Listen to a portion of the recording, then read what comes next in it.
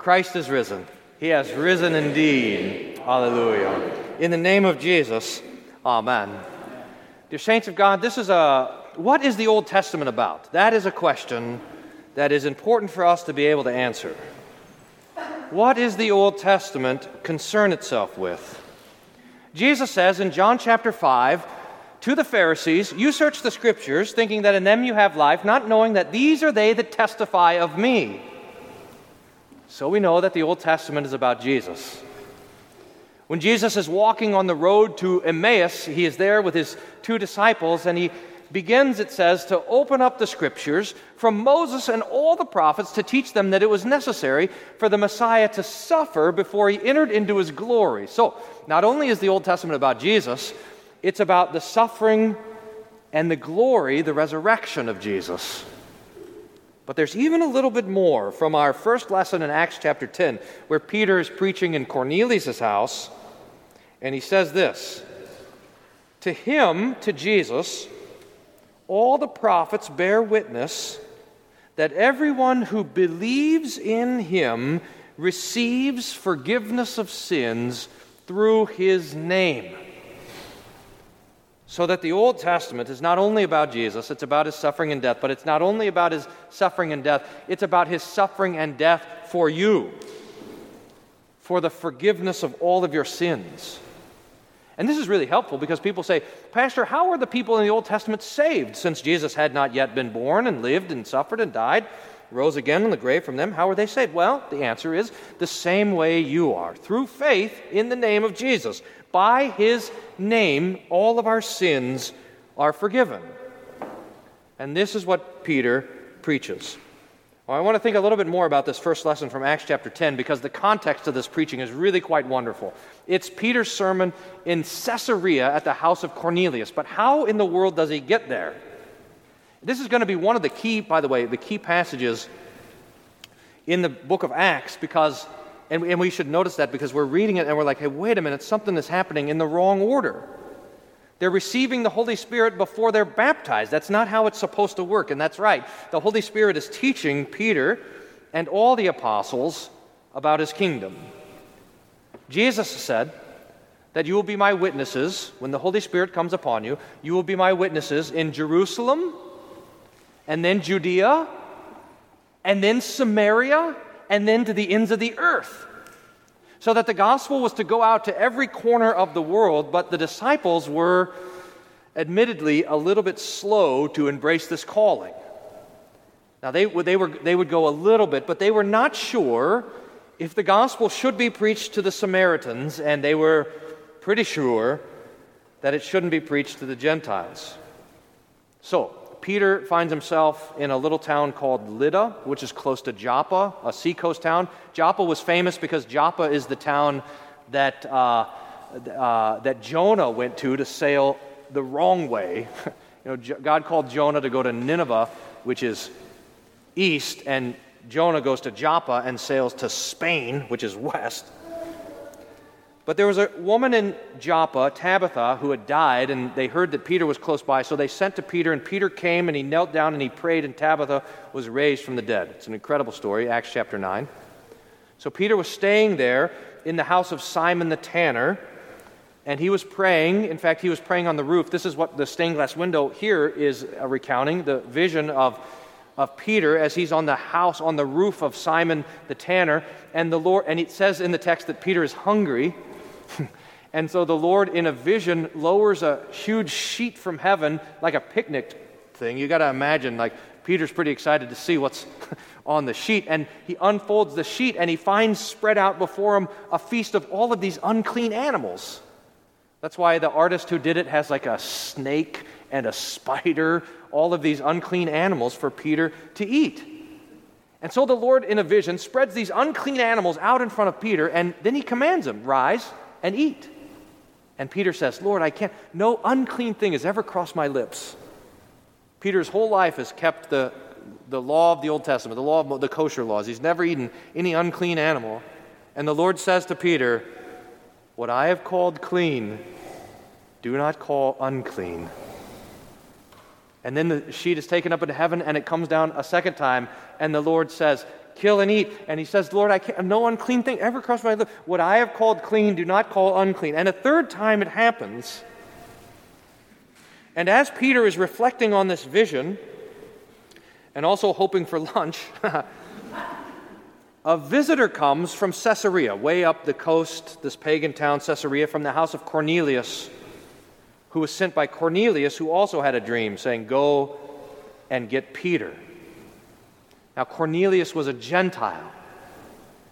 And Peter, when he receives the summons to go to the house of Cornelius, realizes what the vision was about. That Peter was considering the Gentiles to be unclean, to be unfit for the kingdom of God, to be unworthy of the gospel. But the Lord was teaching him something different. What God has called clean, do not call unclean.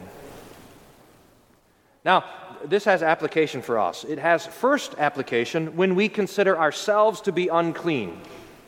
When we consider our own sin, our own breaking of God's commandments, our own unholiness, our own failures, and we think to ourselves that we are unclean, that we are unworthy of the Lord's mercy, that we've wrecked ourselves, that we've spoiled ourselves, that we've made ourselves unfit for the holiness of God. True enough, it's true. I'm a poor, miserable sinner. We've sinned against the Lord in thought, word, and deed. If the Lord would keep a record of sins, who could stand? Not a single one of us. But the Lord has declared you clean. In the absolution, all your sins are forgiven.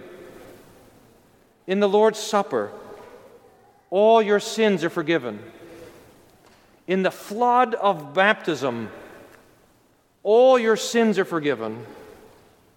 And the Lord has declared it to be true. And His word stands forever, that you, dear Christian, are clean.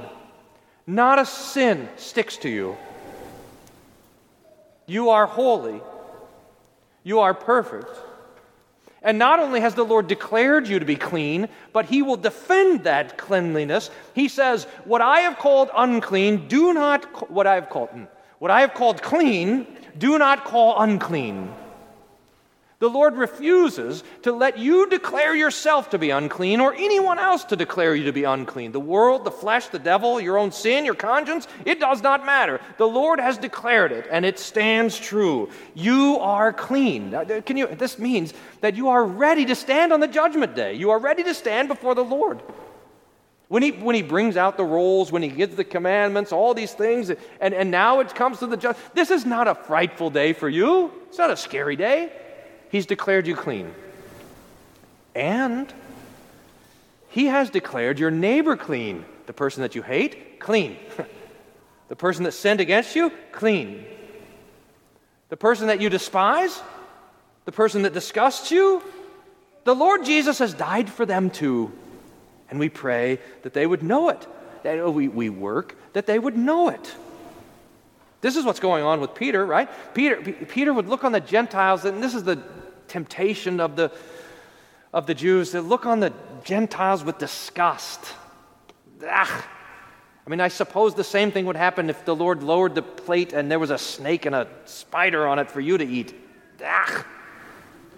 That's how they thought of them. They weren't Jewish. They were the Goyim. They were far from the kingdom of God. But no one can we can think of no one with disgust in that way. Not if the Lord Jesus has decided to be their brother, and He has. Not if the Lord Jesus has decided to be their Redeemer, and He has. Not if the Lord Jesus loves them, and He does. Every person that you meet is died for by Jesus, loved by Jesus. So Peter follows the servant and goes to the house of Cornelius. And this helps put his sermon in context. I'd like to read it to you again with this background there. Verse 34, Peter opened his mouth and said, "Truly I understand now that God shows no partiality, but in every nation anyone who fears Him and does what is right is acceptable to Him. As for the word that He sent to Israel, preaching good news of peace through Jesus Christ, He's Lord of all, You yourselves know what happened throughout all Judea, beginning from Galilee after the baptism that John proclaimed, how God anointed Jesus of Nazareth with the Holy Spirit and with power. He went about doing good and healing all who were oppressed by the devil, for God was with him. And we are witnesses of all that he did, both in the country of the Jews and in Jerusalem. They put him to death by hanging him on a tree. But God raised him on the third day and made him to appear, not to all the people, but to us who had been chosen by God as witnesses, who ate and drank with him after he rose from the dead. And he commanded us to preach to the people and to testify that he is the one God appointed to judge the living and the dead. To him all the prophets bear witness that everyone who believes in him receives forgiveness of sins through his name. Everyone who believes, not just the Jew, but the Gentile. Not just the good, but the evil. Not just the close by, but also the far off. Not just the people that you think would make good Christians, but absolutely everybody. Now, Peter is preaching this. But the text indicates that while he says that I understand that God shows partiality, he had not fully grasped the concept. And so God, the Holy Spirit, is going to give him a kick in the pants. And it happens in this way, that while Peter is still preaching, the Holy Spirit comes and falls on all these pagan Gentiles, and they start to confess Christ and speak even in tongues. So that Peter says, I guess we're going to have to baptize them now. Right. That they will be our brothers and sisters in Christ. So Peter says, can anyone withhold water for baptizing these people who have received the Holy Spirit just as we have? And they were baptized in the name of Jesus. And they begged Peter to stay and keep teaching them. Dear saints, this is absolutely stunning. And by the way, you can read for your homework the next things that happen, especially Acts chapter 11, because Peter is going to get called to the carpet for this. He's going to get called before the church in Jerusalem, and they're going to say, what are you doing in Caesarea? What are you doing baptizing these Gentiles? And Peter's going to tell them the story of what happened, which is that God shows no partiality. That God loves the least. That Christ forgives all sinners. That Jesus loves the lowliest, the poorest, the most unclean, that Jesus comes for all people, including even me,